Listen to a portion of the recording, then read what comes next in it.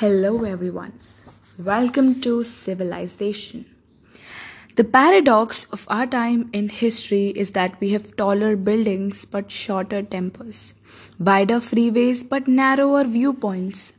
We spend more but have less. We buy more but enjoy less. We have bigger houses and smaller families, more conveniences but less time.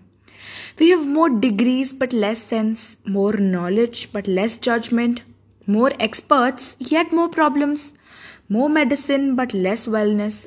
We drink too much, smoke too much, spend too recklessly, laugh too little, drive too fast, get too angry, stay up too late, get up too tired, read too little, watch TV too much, and pray too seldom.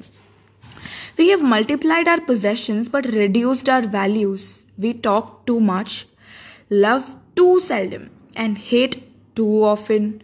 We have learned how to make a living but not a life. We have added years to life but not life to years. We've been all the way to the moon and back but have trouble crossing the street to meet a new neighbor. We we conquered outer space but not inner space. We have done larger things but not better things. We have cleaned up the air but polluted the soul. We have conquered the atom but not our prejudice. We write more but learn less. We plan more but accomplish less. We have learned to rush but not to wait. We build more computers to hold more information, to produce more copies than ever, but we communicate less and less. These are the times of fast foods and slow digestion, big men and small character, steep profits and shallow relationships.